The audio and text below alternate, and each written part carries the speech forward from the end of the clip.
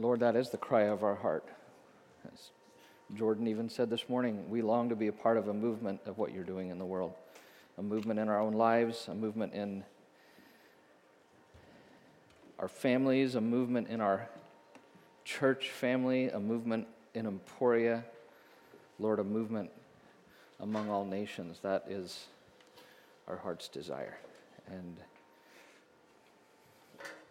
thank you for your story, and that really is what you're all about, is an outbreaking of your kingdom into this world. And so we long for the day when that comes into fulfillment, but we also, Lord, are energized by the things you've called us to. And we pray this in the name of Jesus, the kingdom bringer. Amen. Good morning, everybody. Has spring finally, didn't it snow a week and a day ago or something? I think spring's finally coming. Instead of snowing on me, it rained on. I got caught in the rain yesterday briefly. That was kind of a heavy rain. Short, but heavy. Continuing the series that we're doing on the story of God, and I can't believe how fast it's going. I love the whole story. Last week, when we talk about God coming into our world, always moves me deeply. But the thing that really captures my heart is what we're going to talk about today. Couple of things. So we're continuing in that story, the one true story. Again, so next week we're going to finish the story in depth. Easter Sunday is 2 Sundays away. Bring somebody. There's somebody that's on our heart that we know needs to hear, not just hear, but needs to know Jesus. And Easter will be a great day for them to hear the whole story. And we've got the postcards still back there if you want to give one out to somebody.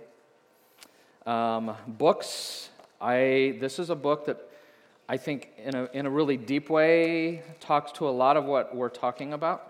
This Creation Regained. I think this might be down to the last copy.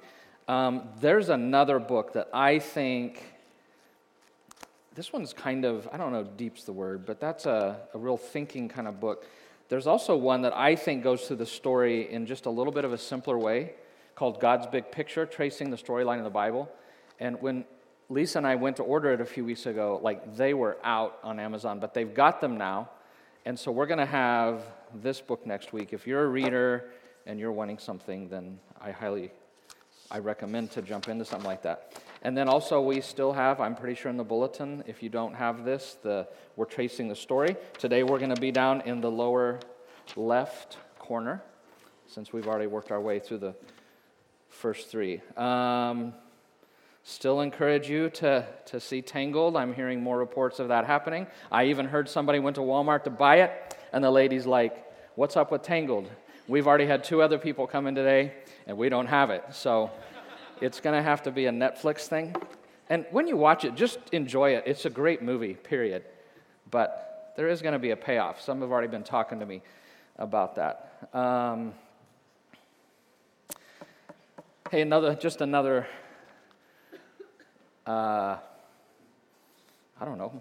family business. We're doing our first starting point this morning, which is really exciting. Lisa's pulled that together. So after this service, I'm going to be dashing over there to join that. So just so you guys know, I'll be heading out that way. Stay out of the way, okay? No, I'll go. I don't. A couple things about the story of God. Just this week, Carissa,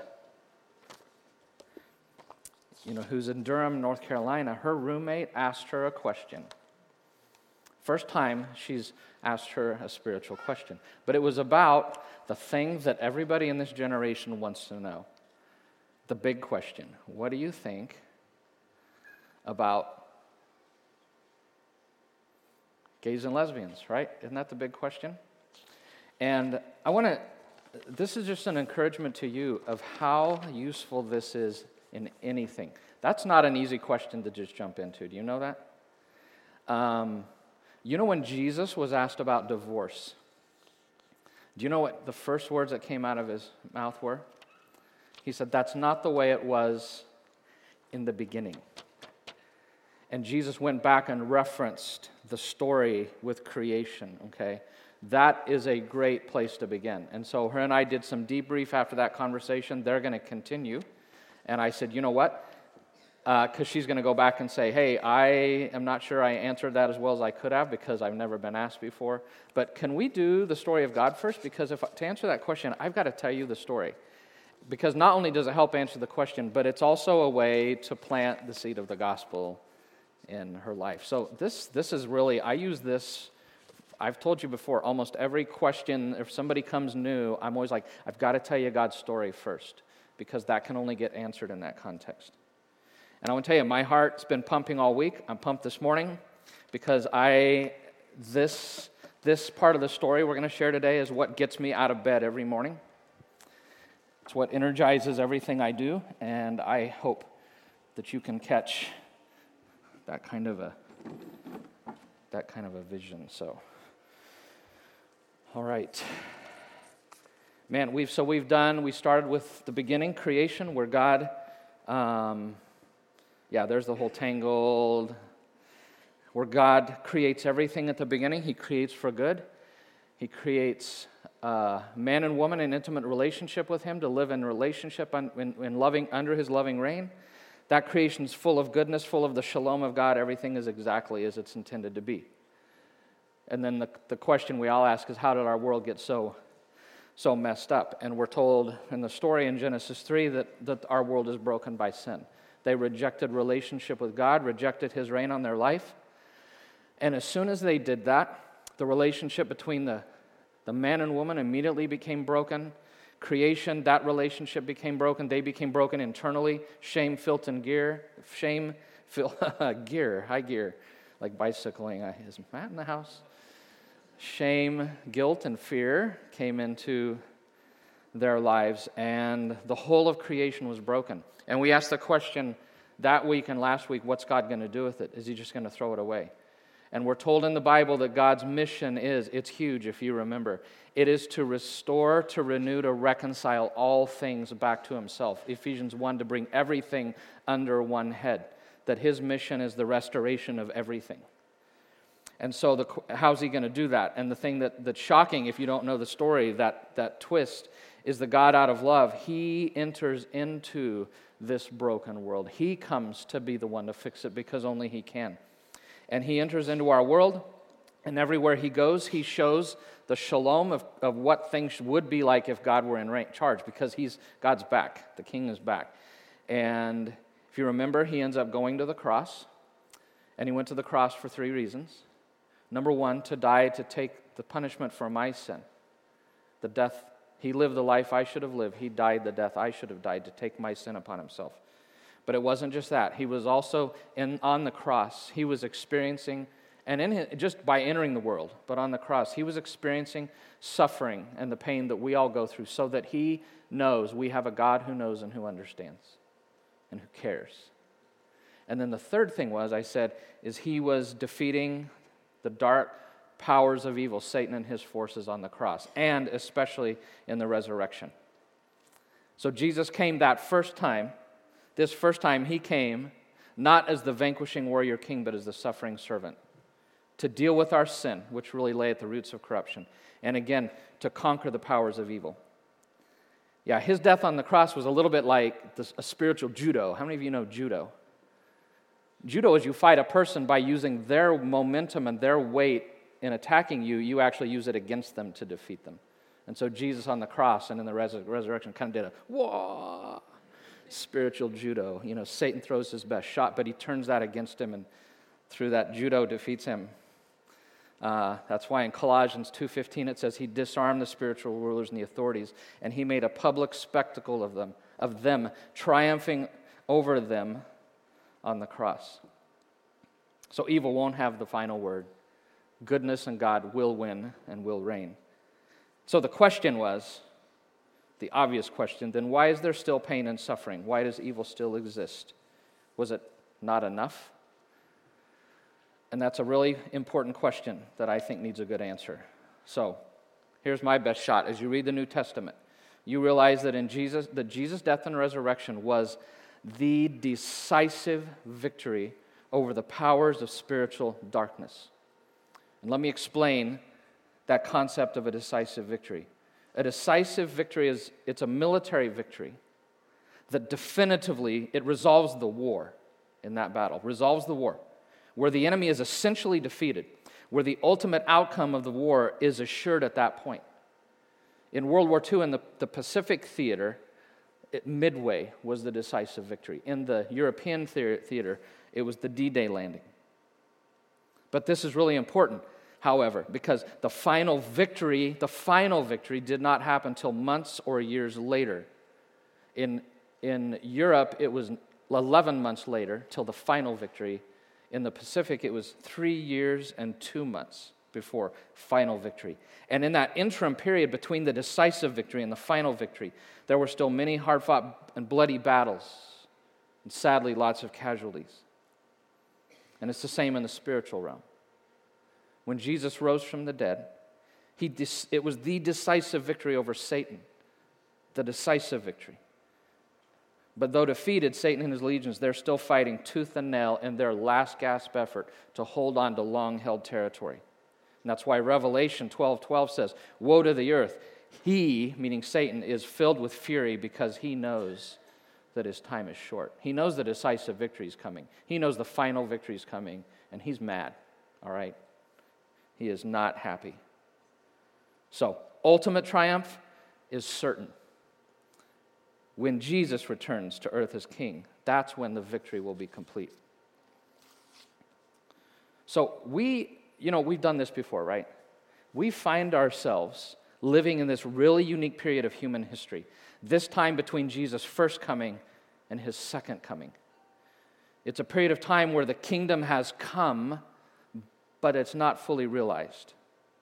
We're living between the victory achieved by Jesus on the cross and that ultimate victory and the ultimate renewal of all things when he comes his second time. We're kind of inhabiting right now this time when God himself, he's begun to put everything right, but he's not finally put everything right. An age when his restoration is partial, not completed till the day Jesus returns. Does that make sense? We live in this unique time between the decisive victory and the ultimate victory. But make no doubt about it, that last part, it's kind of blurred, but hidden. Make no doubt about it, in Jesus, that great restoration, it has begun. The kingdom of darkness is defeated, and the kingdom of light is advancing. In Mark 1:14, when Jesus said, "The time has come, the kingdom of God is at hand," it's really interesting if you're like a Greek geek.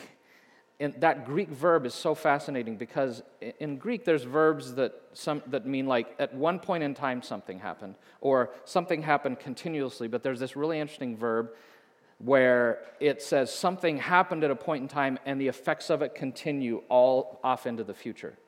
And when Jesus says the kingdom of God is at hand, he means it has come and the effects of it are continuing on in the future. So the kingdom is here. I want to tell you, the rightful king has arrived, okay? He has landed. He landed when he came in the incarnation. Aslan is on the move, so to speak. But the question is, how will God continue to implement this ongoing effects? How will he continue to implement the movement that Jesus began, this movement towards the ultimate restoration of all things? So to answer that, we've got to come back to God's story. So, got to draw our world here. Somebody said, this looked like an A-bomb, like the cloud, like, just a tree. Okay, but I love it. Isn't that awesome? Okay, still live in a broken world, right? This is this time we're living in, this unique period in human history. And here's what, this whole thing about this relationship, because he's died for me. But I'm telling you, it's a relationship you have to desire, sincerely desire, and you have to choose to accept that relationship. John 1:12 says that to those who welcome Jesus in their lives, that is, they believe in his name, he gives them the right to become the children of God. The right to become the children of God. So since Jesus died and rose again, there have been people like me. As I went on my spiritual journey, I was drawn and attracted to the beauty of who Jesus was. And I came to the point that I centered my life around him. He became the center of my life. I received him and his forgiveness. He became the focal point of my life. And at that point, I was rescued from the kingdom of darkness, and I was transferred into the kingdom of God's dear Son. I was redeemed, restored, reconciled back into relationship with God. But something else happened to me, and happens to anybody who turns to Jesus. That if you receive him, here's what God has promised. That I will give you a new heart, and I'll put a new spirit in you. I will remove from you your heart of stone and give you a heart of flesh.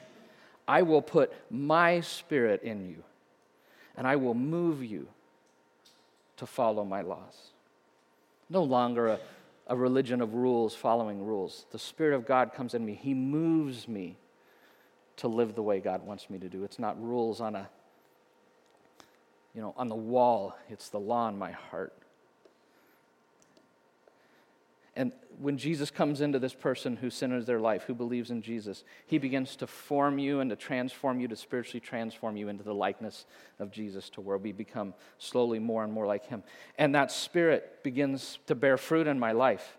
The fruit that the Holy Spirit produces is love, joy, peace, patience, kindness, goodness, faithfulness, gentleness, self-control. These things begin to grow in ever-increasing measure in my life. And did you notice, look, do you see the third one? What's the third one in red? Peace. It's the Greek version of the word, what? Shalom. The Spirit of God comes in me, and he begins to put the shalom of God inside of me, that thing that was lost at creation. Isn't that amazing? And he begins over time, that shalom, that having that right relationship with God, I begin to experience greater and greater and greater, slowly, greater degrees of the shalom of God in my relationship with myself, learning to live with grace upon myself, in relationship with people around me, in my own relationship with nature. That shalom starts to affecting everything. But there's more, because we're not only saved from, not just saved from, but we're also saved to. Not just saved from sin and bondage to Satan. We are saved into Jesus' community. Because it's not just me, but people all over the world the last 2,000 years have been turning to this Jesus, have seen the beauty of him, and have been centering their lives on him, bowing the knee, making him the center, receiving his death on their behalf for the forgiveness of their sin. And Jesus is creating a whole community of people who love and follow him. It's his church. In the Greek, it's called his ecclesia. I prefer to call it the community of Jesus. That's a whole nother sermon.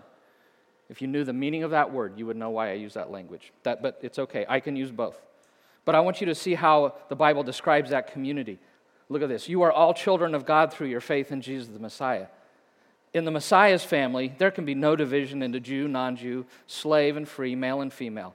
Among us, you are all equal, for you are all one in Jesus the Messiah. And in Colossians 3, in the new Jesus life, there is no difference between Greeks, barbarians, civilized, uncivilized, slave or free. No difference between insider and outsider, rural and urban, white collar, blue collar, black or white, Latino or Asian. Because as the text says, the Messiah is in all believers, and the Messiah is all that is important. Isn't that a great community that he's creating? I just love that.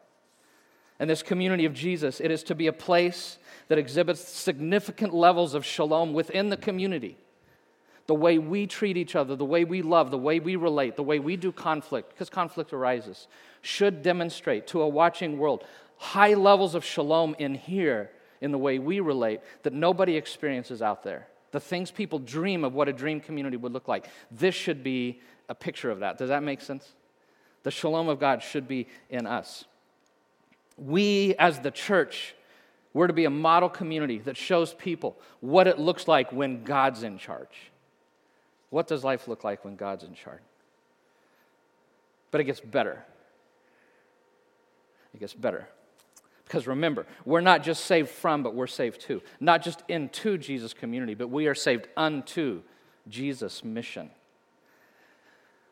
in John 17:18. Jesus said, in the same way that you gave me, in talking to the Father, you gave me a mission in the world, I give them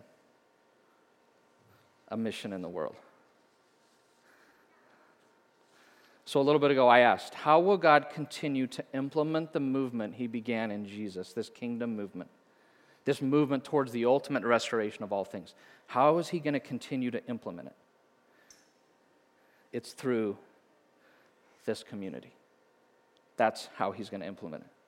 We, as the church, are now the principal conduit through which God is working out his plan to renew, to reconcile, to restore the world, everything, to himself. God is on a mission, and his mission has a church. I grew up for so long thinking the church had a mission. No, God had a mission in Genesis 3. He's always had a mission. His mission has a church. And boy, I wish I could show you so deeply how much the church is vital to what God is doing. I'm just going to reference two passages, and we're not going to really, you can have time to look at them.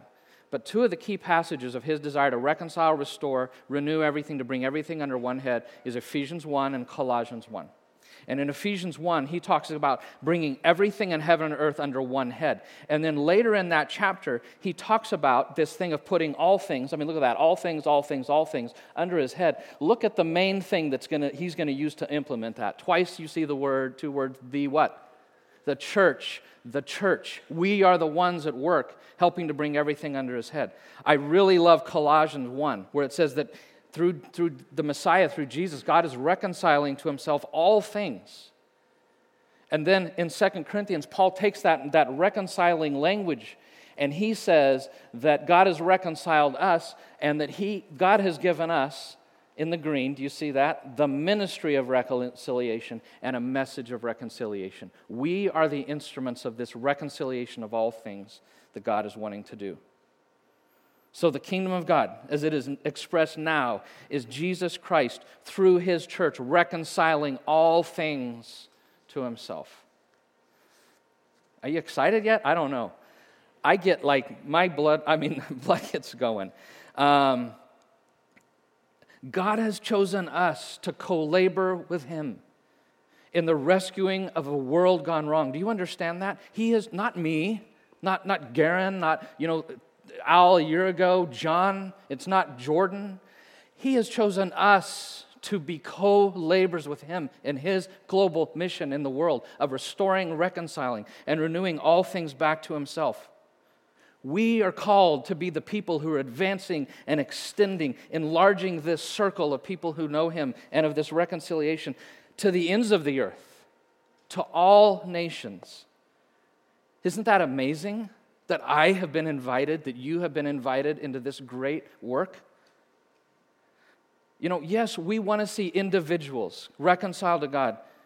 That's the most crucial of the four relationships. But I want to tell you, it's the emphasis on this whole story. That is not all. We want to see all of creation restored to him. That's our mission, all of creation. Okay? Of course, we never want to lose sight of seeing individual souls reconciled to him. But his mission is bigger than that. It's more than that. Okay? And if you know me, you know my passion for lost people. I so want lost people to be found by God because I was one, so desperately lost. In fact, I just had the privilege this Monday of sitting in Granada Coffee Shop with somebody and walking them through the story, somebody I've been working with for a while, and seeing them come to that point of surrender and of bowing the knee and of receiving him. Okay? I'm all about that. But God's plan encompasses all of creation, okay? And we are called to build his kingdom and promote renewal and restoration and reconciliation in every sector of society and every area of life, in all four areas. We're to be bringing restoration, reconciliation, not just people to God, but people in their own relationship to themselves, in people's relationships with each other, and in our relationship to the world around us. In Jesus' name, we seek to bring the shalom of God everywhere that sin disrupts, distorts, and destroys. Everywhere. into schools, into boardrooms, into city councils, into hospitals, courthouses, into businesses, the arts, into the sports arena, into the hospitals, into families, even here, right? Even here. Do you realize I can't be in all those places? Do you know that? Here's Jace. Jace is in the sports arena. You're in a place I can't be, dude, bringing reconciliation, restoration. You guys are in the business. Some of you are in the business world. You're in the education. I can't be there, but you can be there. You can be there. You know, we want to see broken families restored in your neighborhood.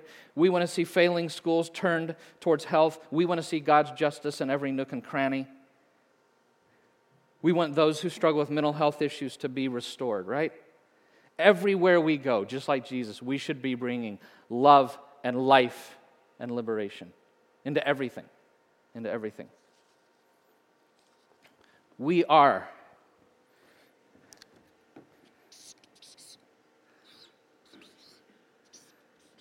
as a community. Oh, I don't have my red this week. Sent to heal.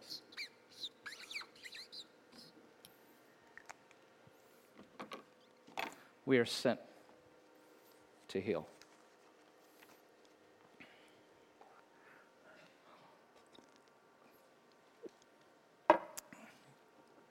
And I want to tell you, if you know anything about history,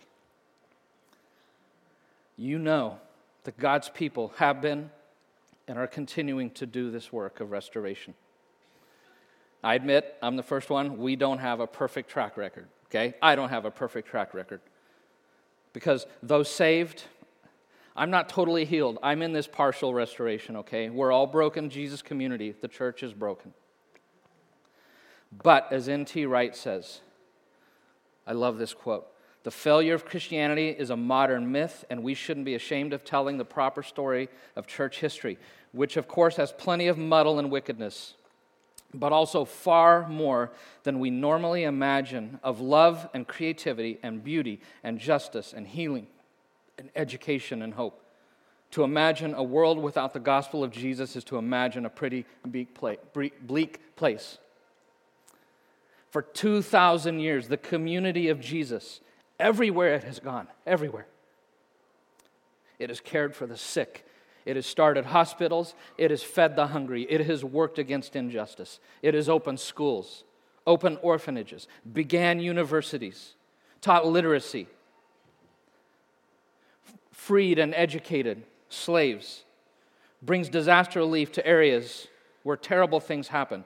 His community started the microfinance thing that's the big deal these days, was first started by a Jesus follower. Funding and building of wells for water, which is the most important health issue in the whole world right now, is a lack of water. Funding and building wells. Providing for school for children without. Opening homes for young women. Women's right. Modern democracy. The development of science, as we now know it. All of that. Just come, if you doubt it, come sit with me sometime and let's talk about it. Is underneath all of that has been the Jesus community and the work it's been doing in all of creation. Several times our church has sent people to Manila, right? Our 3 children went. Ariel twice. And to areas of deep poverty where street children are, where the street boys, it's just drugs and thievery, robbery, right? And the girls, we're talking 12-year-old, 13-year-old, those street girls, you know what their only option is? It's prostitution. With a lot of men from the West who go there for $5 an hour. That's all it costs. Can you imagine? Okay? And you hear a lot of talk of solving these problems, and people are at work. But I want to tell you, not just from their experience, but from my knowing people and things all over the world, how this happens, that when you go there, wherever you go in the world where there's darkness and there are people working to bring restoration, there is one group that is consistently there in all of those places. Do you know what group that is? It is the community of Jesus. It is His church. They're the ones that are there.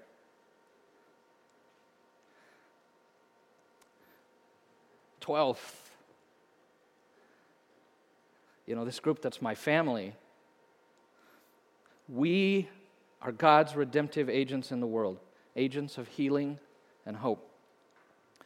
We are to be an instrument in the hands of God to bring more of heaven to earth in a concrete way. Our mission is to seek to be the answer to Jesus' prayer, which is, on earth as it is in heaven. We are to be the answer to that prayer. Not just in our lives, but extending the answer to that prayer. There's a church in Oregon that I've come to value deeply called Bridgetown Church. And you get on their website, and their mission is, in Portland as it is in heaven. Isn't that great? In Portland as it is in heaven.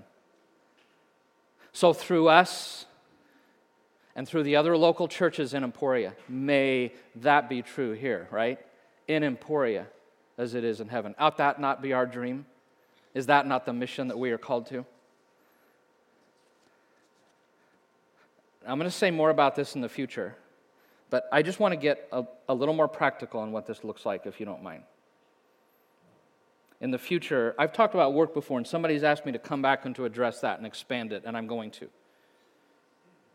At that time, I am going to get a lot more clear on what this looks like. But I want you to know that each one of us has a God-given, a significant part to play in God's story, okay?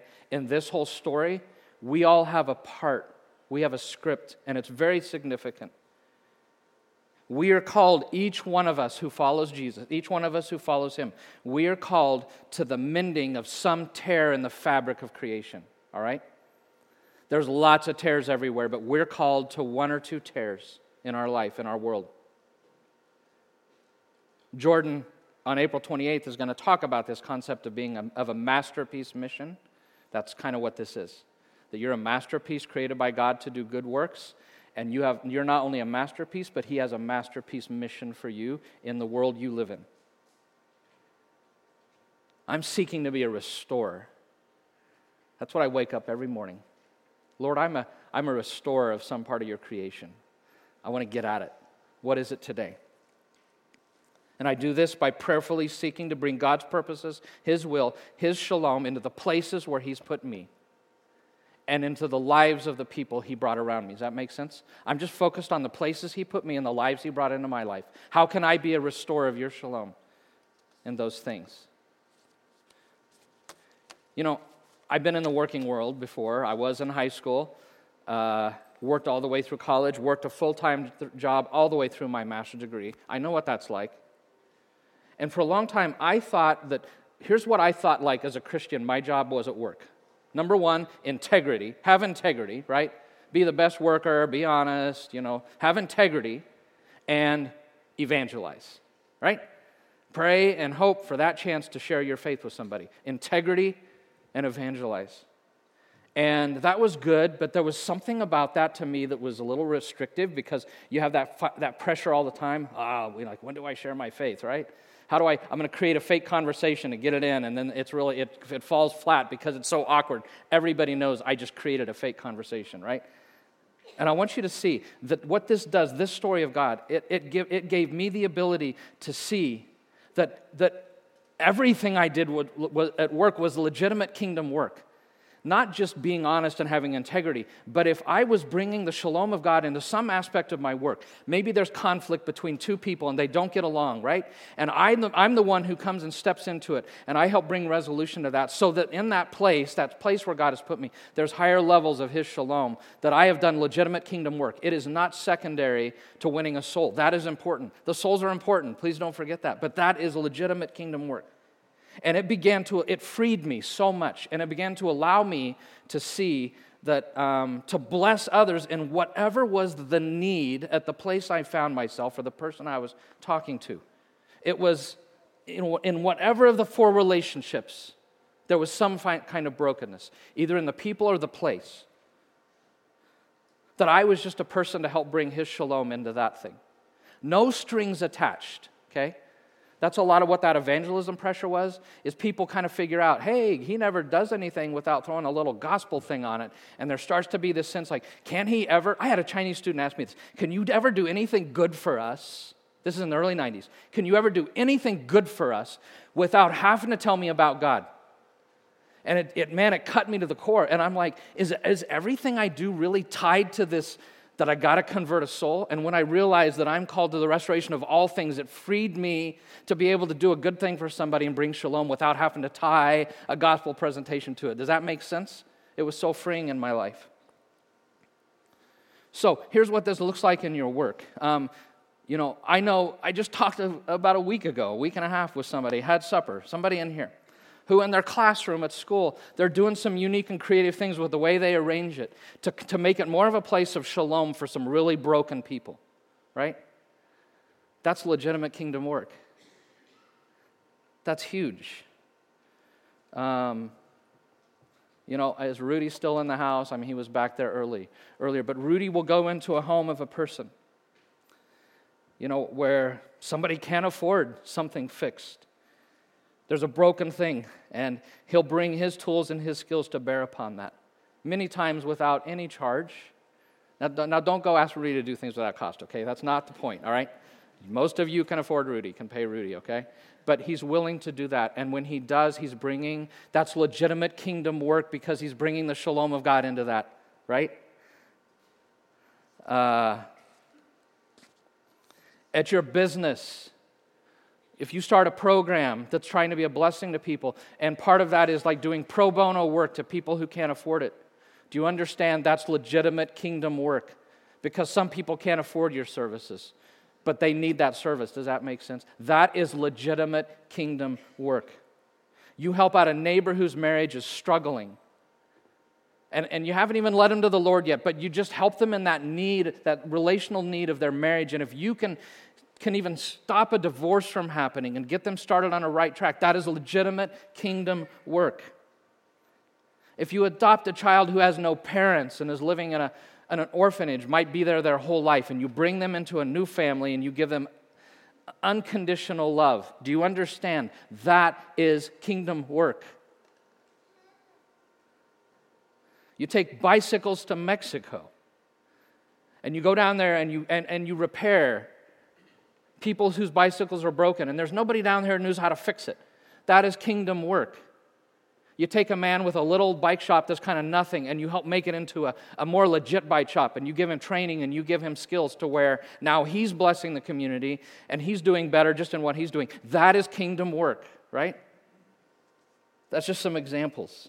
What I'm talking about, that's what it means to live with a missional mindset. And that's what we're to be like. We're on mission. And that's what it's like to wake up every day and be like, wow, Lord, I've got a missional mindset now. Today, I want to be a person that can bring shalom to the place and the people wherever I'm at. And in whatever area, whatever of those areas it's needed, I will do it, and it by itself is legitimate kingdom work. Man, if we as individuals in a community, if we live that way, do you understand people will find God and His story beautiful? Do you understand that? And if you live that way, how many more people will, over time, ask the question about this hope that is within you? Our whole ministry to internationals was based upon this. We are just going to bring the shalom of God into whatever area is needed. Our mission was always, we want to be the touch of God's love to the international students. Our mission wasn't convert everybody to Jesus. Okay, you would love to. That's my heart's longing. But that wasn't the mission. It was to be the touch of love in whatever area they needed. And in doing that, over time, students would be drawn like, what is it about you guys that's different, right? And then you get that chance to then help them in that relationship with God. You see why this gets me out of bed every morning? Chan Hui, where's Chan Hui? Can you come up here a minute? He's here somewhere. Chan Hui's in the house. Can you guys welcome Chan Hui? Chan Hui from South Korea. Chan Hui's in the house. Have a seat, dude. Oh, and your coffee, man. I totally forgot your coffee. Hold on. You sit down. It's over here. If you're going to do an interview, you've got to have coffee, right? In all interviews, it's faux coffee, right? Okay, here you go. All right, there you go. All right. Occasionally, you just got to do this, okay? So it looks cool. Chan Hui's been here 2 years? No, a year, a little over a year. Yeah. Went to Mexico a few weeks ago, came back, and what was that like? What'd you tell me when you came back? I said, how was it? You were like, yeah, use that. There you go. like after Mexico, wait,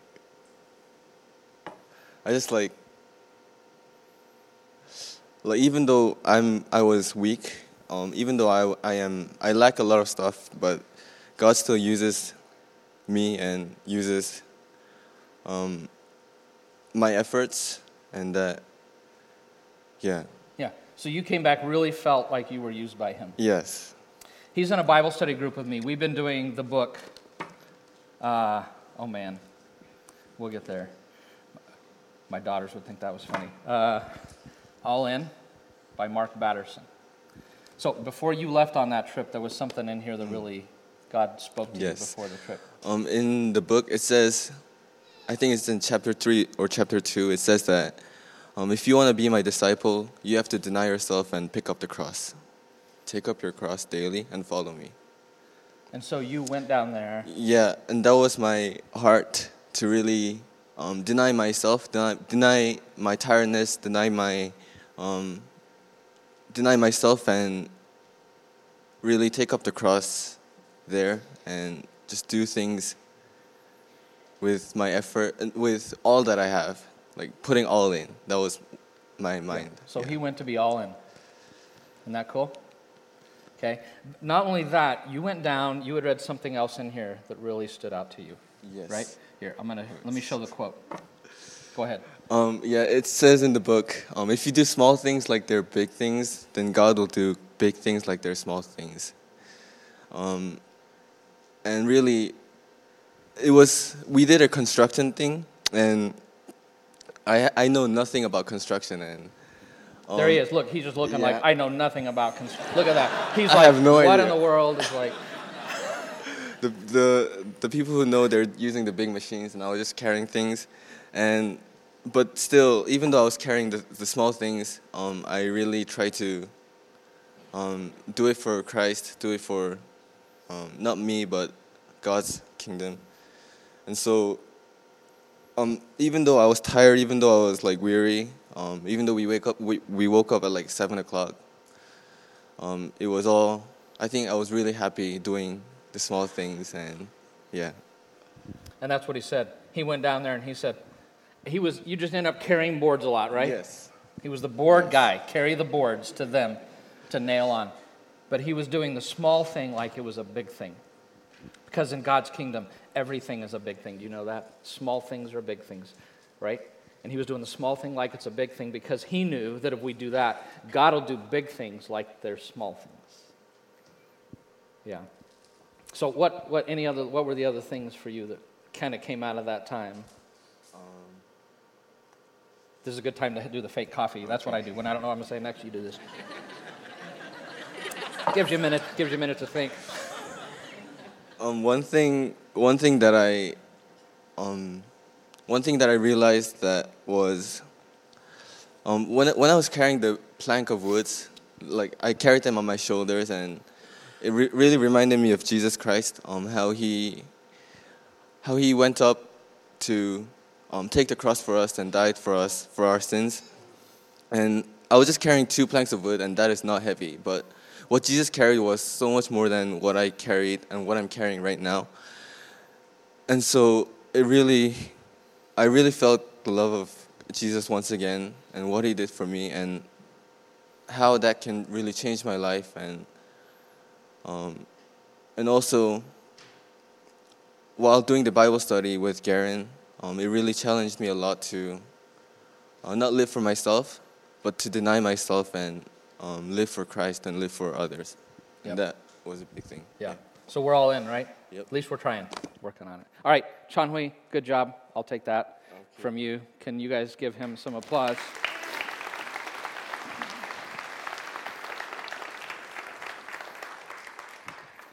And he helped in a small way to construct a place that's going to be a center for people to live and stay as they launch into kingdom work down into Mexico. Just carrying boards, doing small things as if they're big things, because everything is legitimate when it's kingdom work. Does that make sense? Everything is legitimate. So let me wrap up with a few final thoughts. First of all, I just want to remind you, when we approach this task, it requires humility, okay? I know I'm excited and energized about this, but we're not triumphalistic about it. The kingdom of God has not fully come, okay? This brokenness is still here. The full establishment of his kingdom and the full restoration won't come till Jesus' second coming. That's next week, by the way. The restoration right now is only partial. Satan and his powers, they are stark fighting mad, and they're fighting us tooth and nail, okay? So I have no sense that, like, I'm going to conquer the world, okay? Right? So we live humbly in awareness. But I do want you to, but don't lose hope, because we have this expectation that real change in our world is possible. The history of the church has demonstrated it. I'm going to back up now. Francis Schaeffer said substantial healing can be a reality here and now. And one other final thought. I just want you to know, we have been given real authority by Jesus, all right? Real authority. The powers are defeated. Jesus has authority over all of heaven and earth. He has bound Satan, the strong man. Greater is he that is in you than he that's in the world. And in Matthew 16:18, he says, I'm going to build my community, my church, and the gates of hell will not be able to stand against her. Gates are defensive things against a charging group, right?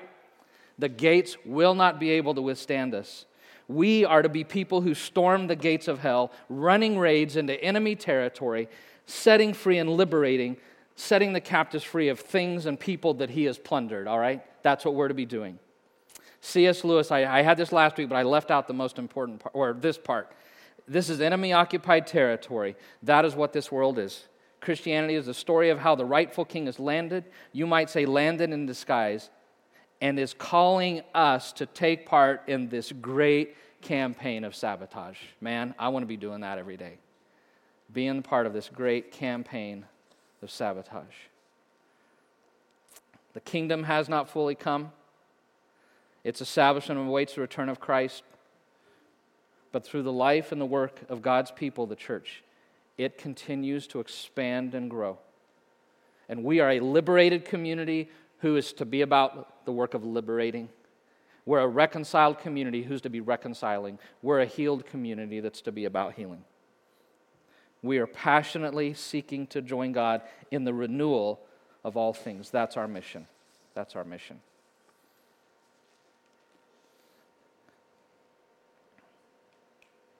And I want to tell you, the local church, it's God's plan A in his work in the world. There is no plan B. Do you know that? There is no plan B. It's us. The worldwide community, but it's us and it's us here. So that's why at 12th, we are building a biblical community of kingdom people who are restoring all things to God, one person, one place at a time. That's what we're to be about. Who needs coffee when you've got that? I still need coffee. Jesus will one day return to fully and finally establish his kingdom. Are you not looking forward to that day? Are you not looking forward to that day? Though he will use us to make a significant progress, it's never going to be completed till he comes. The lion comes, till the lion comes. And that's the thing we long and wait for, and we say to him, please, Jesus, return. That's our longing, right? So we're waiting for him and doing his work. And we're also waiting for next week, because next week we're going to talk about the last chapter of what's God doing. Would you stand with me?